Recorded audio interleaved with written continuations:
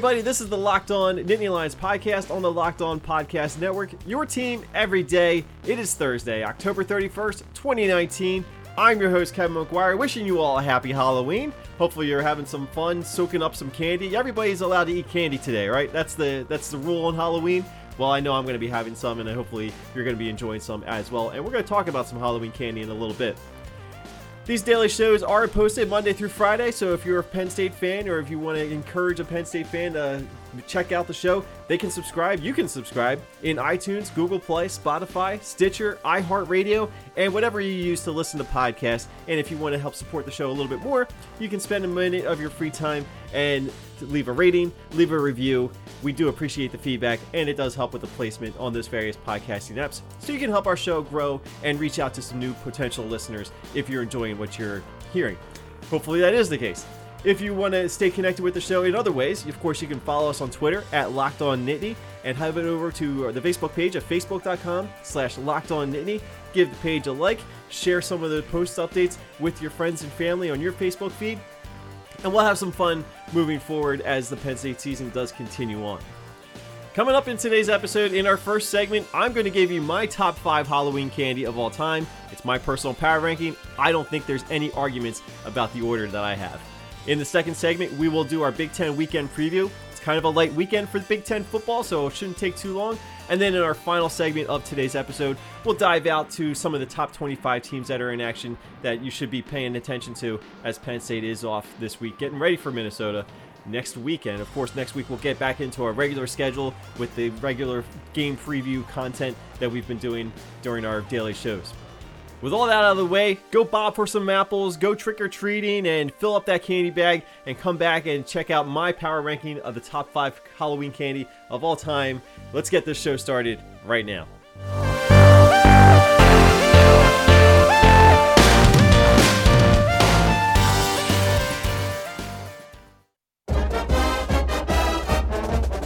All right, with it being Halloween, I wanted to share my official power ranking of top Halloween candy of all time. And when I'm talking about Halloween candy, I'm talking about the candy that I would get when I was out in my neighborhood trick-or-treating when I was growing up. And these are the candies that when you get home at the end of the night, you divvy up your candy bag. You're organizing all the candies into the good candy, the bad candy, the trash candy, the candy you're going to trade with your sister, the candy you're going to try and hide from your dad.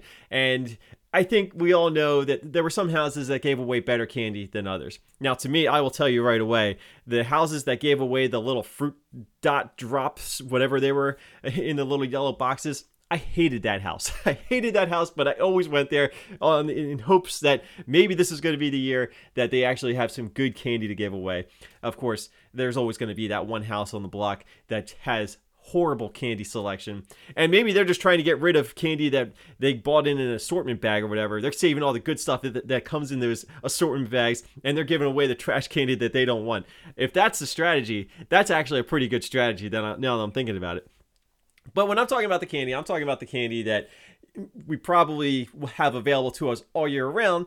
But to me, I feel like there are certain candies that I only had around Halloween. But I have to say, number one on my list, and this is indisputable, the Reese's Peanut Butter Cup is absolutely the number one candy of all time, and that makes it the number one Halloween candy. These were the ones where you would try to maybe go to that house a couple extra times if you potentially could, but we all know that was something that was pretty common. The little single pack of the Reese's Peanut Butter Cups, you can't just have one though. You have to have 2, maybe 3, 5 or 6, I don't know, but those are the ones that you either collected up as many as you could, you stored them away so that nobody in your house would take them from you, or maybe you just kind of saved those for last. You got through all the other candy, and then you could binge through your peanut butter cup selection at the end of your candy haul. I don't know. I mean, to each his own, I say, but to me, the Reese's Peanut Butter Cup, it is still a not so guilty pleasure of mine, because I'm not going to feel guilty about eating a peanut butter cup.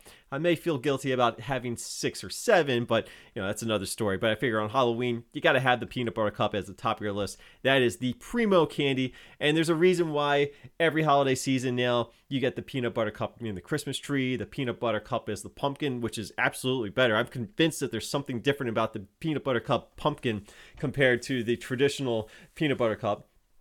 But hey, The peanut butter cup is all year round now. You got it at Easter, you got it at Halloween, of course you have it at Christmas, and you can just have it any time of the year because it is that great. Number 2 on my list would be the little fun size Snickers bars. Snickers is something that I feel like I've had much more of Snickers around Halloween time, although Snickers is a candy bar that I could always go to at any time. If peanut butter cups is not an option for whatever reason, I'm perfectly fine with the Snickers, or if you want to mix it up a little bit, Snickers. There's just something about the peanuts and the chocolate and the way that candy bar is put together. To me, it's probably one of the best candy bars, and I'm not including the peanut butter cup as a candy bar. I feel like the Snickers is the number 1 candy bar. It's number 2 on my list.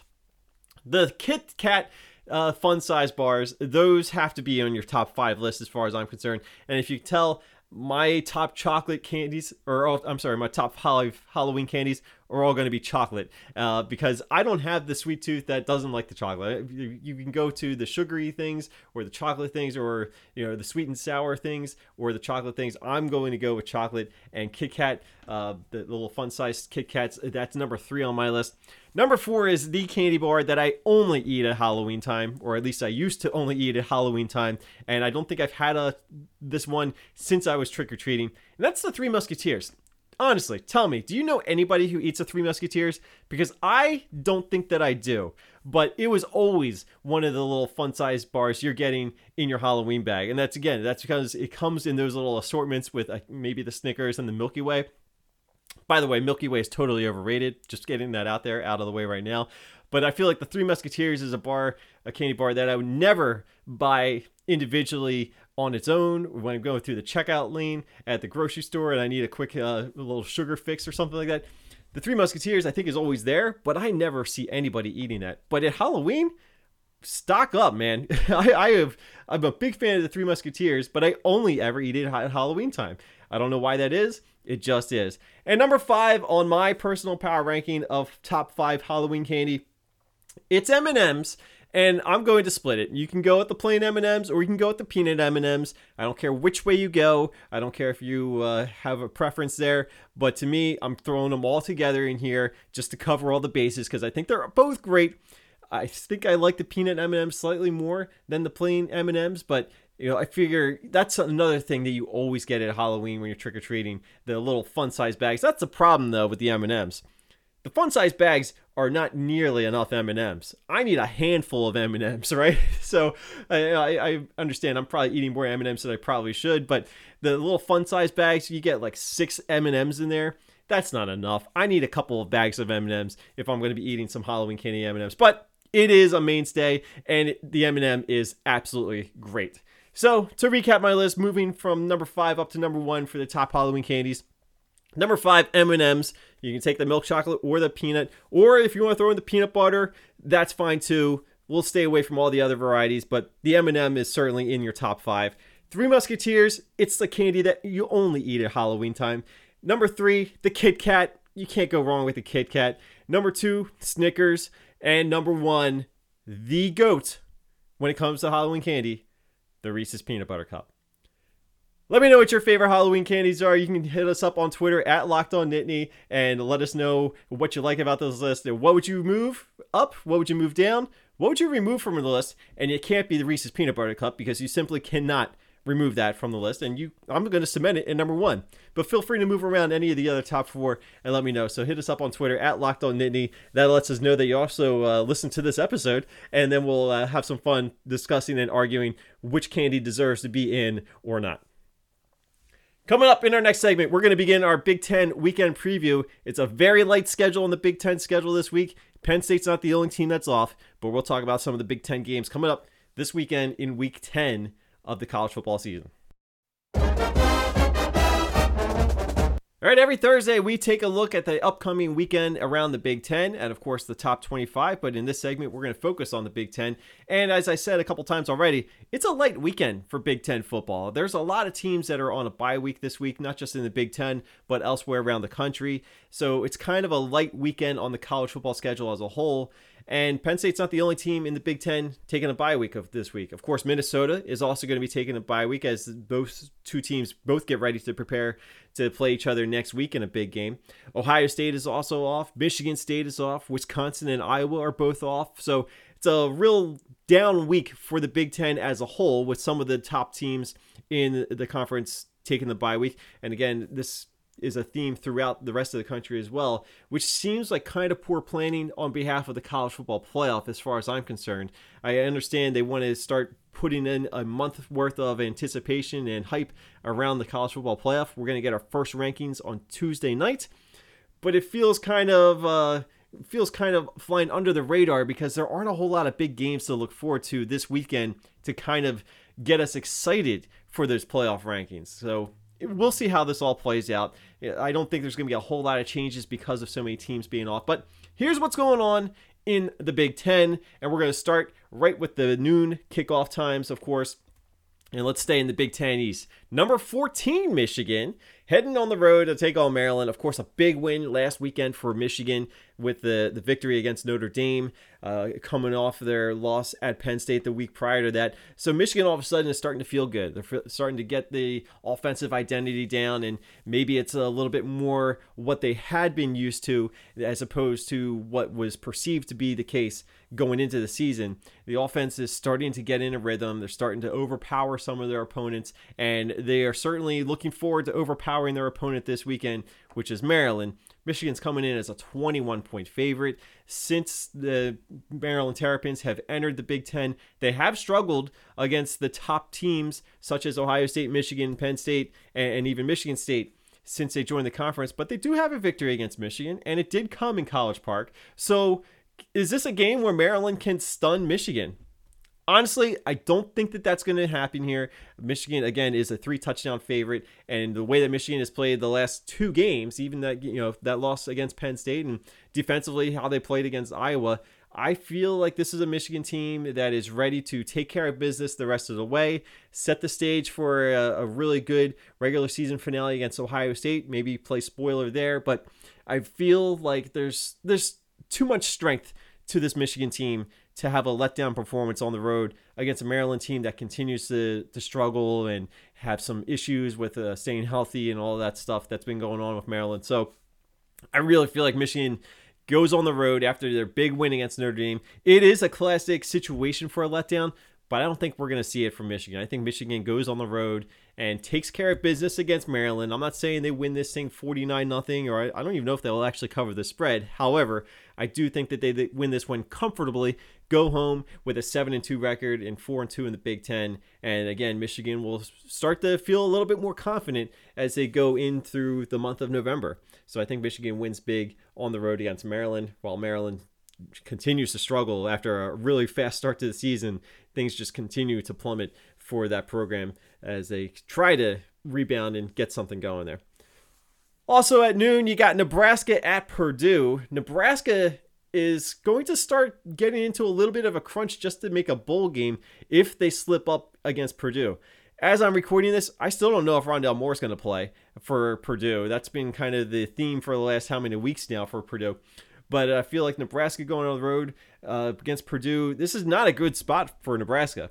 But I feel like as we talked about with Illinois last week, I feel like this is a game that Nebraska almost has to have if they are going to go bowling. Obviously, they still have a handful of games remaining, but going on the road and getting this one at Purdue makes getting to a bowl season a lot easier for Nebraska, or a lot more manageable, I should say. But this is a Purdue team that's going to be a little bit of a tough out because I don't expect them to roll over. Nebraska is only a 3-point favorite here, so I think Purdue is certainly in the mix here to give Nebraska some trouble. So I feel like this is going to be another frustrating afternoon if you're a Nebraska fan. You probably get a win at the end of the day, but it's not going to be pretty, I don't think. So I think Nebraska and Purdue are going to put on a pretty interesting game going back and forth.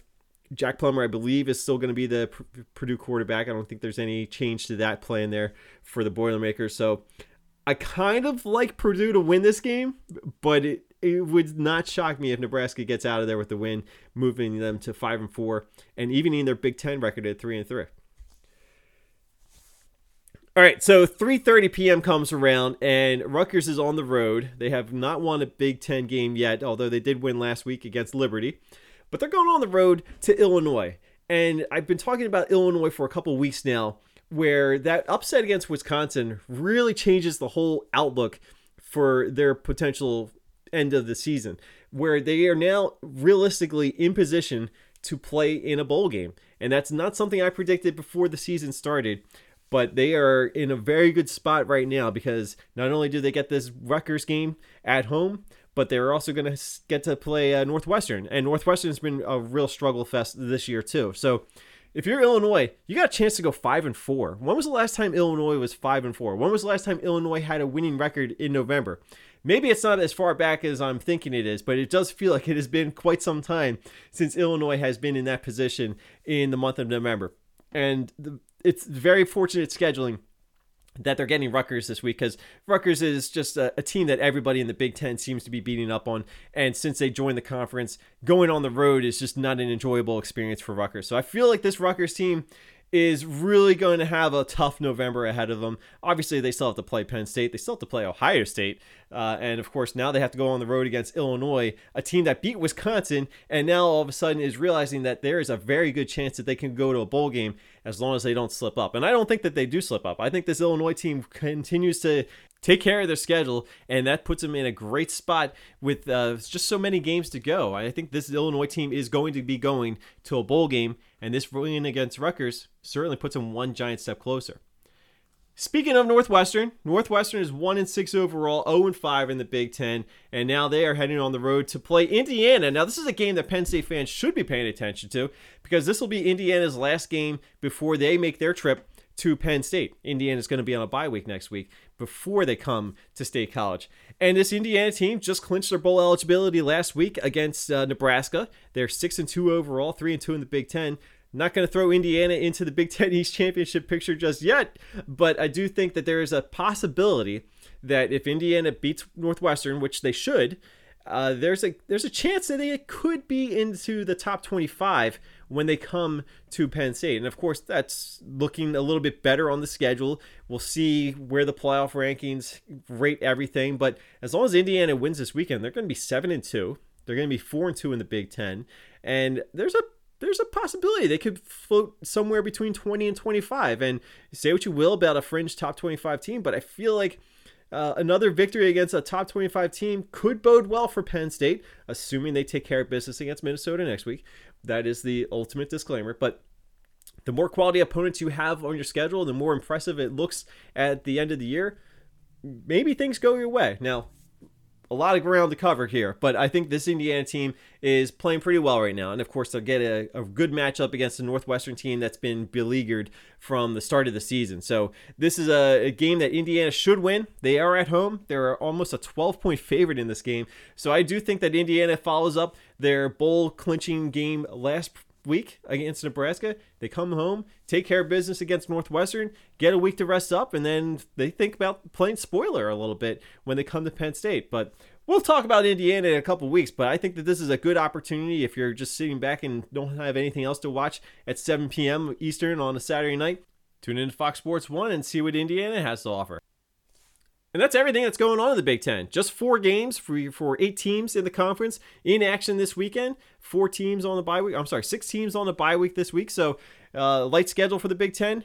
Coming up in our next segment, we'll take a look at some of the top 25 teams that are in action. Just a handful of games there to pay attention to, but we'll talk about that in our third and final segment of today's episode. This is the Locked On Nittany Lions podcast on the Locked On Podcast Network. Your team every day. And make sure you follow us on Facebook at facebook.com/LockedOnNittany. Tonight is Halloween, so you may be getting some trick-or-treaters coming by your place, and if you are, you're probably going to want something to watch on TV while you're waiting in between people coming to your house and begging for candy. Fortunately, there's a couple good college football games you should keep an eye on because you could be thoroughly entertained. First and foremost, we have number 12 Baylor in action tonight against West Virginia. Matt Rhule and Baylor are undefeated, and Baylor picked a good week in the Big 12 to be off last week because, boy, did things not go well for ranked teams in the conference. Baylor is now the only undefeated team in the conference. Puts them in a spot where they can control their destiny to play for a Big 12 championship. Obviously, there are some tough games ahead for them, including Oklahoma, and I think they still have to play Texas too. So Baylor's going to have some work to do, but tonight they get a home game against a West Virginia team that has been kind of up and down and probably a little bit more down than usual. And when they go on the road, I think they're going to be in for a battle because this Baylor team has been gaining some confidence. I think Matt Rhule's doing something really good there with the Baylor Bears. I'm not throwing Baylor in the playoff conversation, or I don't even think they're going to beat Oklahoma once, let alone twice, in the regular season and the Big 12 championship, but they are in a good spot right now after the events of last weekend's action around the Big 12. And I think Baylor takes care of business once again against West Virginia. They are a big favorite, a 17.5-point favorite as I'm recording this episode. I don't know if that's going to be changing anytime, so check with your local lines before you make any decisions there. But I do think Baylor improves to 8-0, and that's going to put them in a real good spot for the rest of the month here in November. So I think Baylor takes care of business tonight, Thursday night, and that is your first ranked team in action this weekend. But it's not the only one. Appalachian State is also in action tonight. If you're into that group of 5 race, Appalachian State is a team that is gaining a lot of notoriety right now. They continue to rise, and they know that if they take care of their business, there's probably some teams in that group of 5 race that are going to start picking each other apart a little bit, and including one game this weekend that we're going to talk about in just a minute. But this Appalachian State team is not continuing to, or not losing any of its identity, not losing any of its momentum since a coaching change. Scott Satterfield, of course, left Appalachian State to take on the job at Louisville, where I think he's doing a pretty good job with the Cardinals too. But Appalachian State is hosting a bitter rival, Georgia Southern. It's actually a really good rivalry game that probably doesn't get a whole lot of respect, and that's probably because these two programs are still relatively new to the FBS scene, and not a whole ton of people are checking out the Sun Belt, to be honest.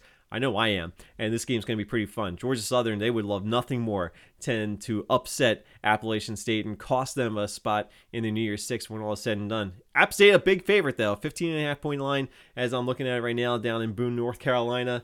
We'll see what the weather, if that holds up for them. But Appalachian State continues to roll. We saw Appalachian State on Penn State's schedule last year. Remember how that game went? This Appalachian State program is in really good shape right now. And I think if you're looking for a team in the group of 5 race to keep an eye on, it's this Appalachian State team if you haven't been watching them already. So not a whole lot going on around the world of the top 25 this upcoming weekend. Again, a lot of teams are, like in the Big Ten, a lot of teams have their bye weeks. We know that Alabama and LSU are off, as they're going to be squaring off for a number 1 versus number 2 game next week. Clemson is at home against Wofford, so it's pretty much a bye week, but it's kind of like a scrimmage or a glorified practice for Clemson. So there are a couple games, though, that we should be keeping a real close eye on, especially with the playoff rankings about to be released in just a matter of days after these games.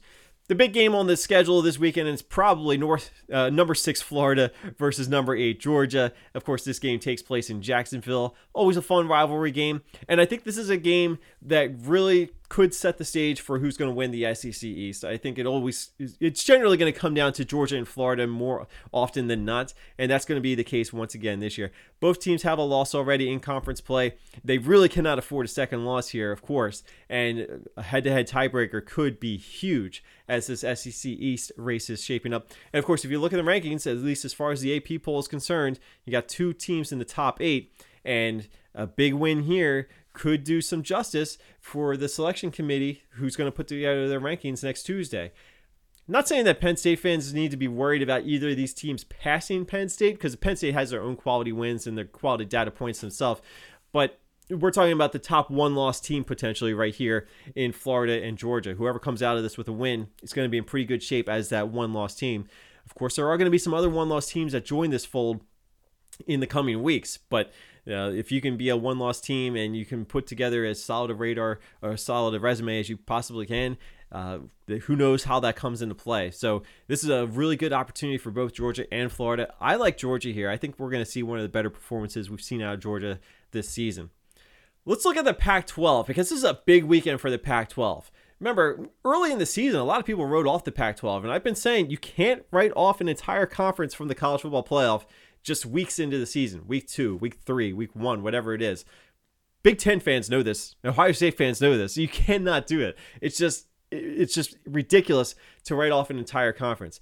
Now, I'm not saying that Oregon or Utah are going to make the playoff, but there's a very good possibility that they could be playing in the Pac-12 championship, each with one loss. And I think as far as the Pac-12 is concerned, that is as good a Pac-12 championship game matchup you can get and you can ask for, given the way that this season started.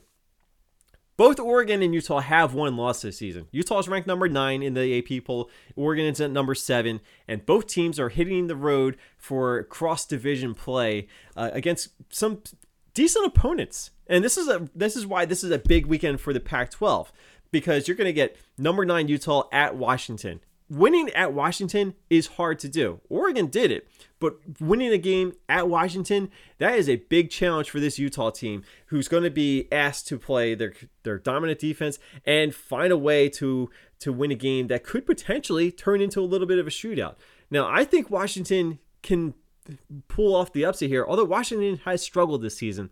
But I think Washington at home is a much different animal here. I think this Washington team is fully capable of scoring a major upset against Utah and kind of opening things up in the Pac-12 race. And certainly it would do a devastating blow to any chance that Utah has of making the college football playoff, because they already have one loss.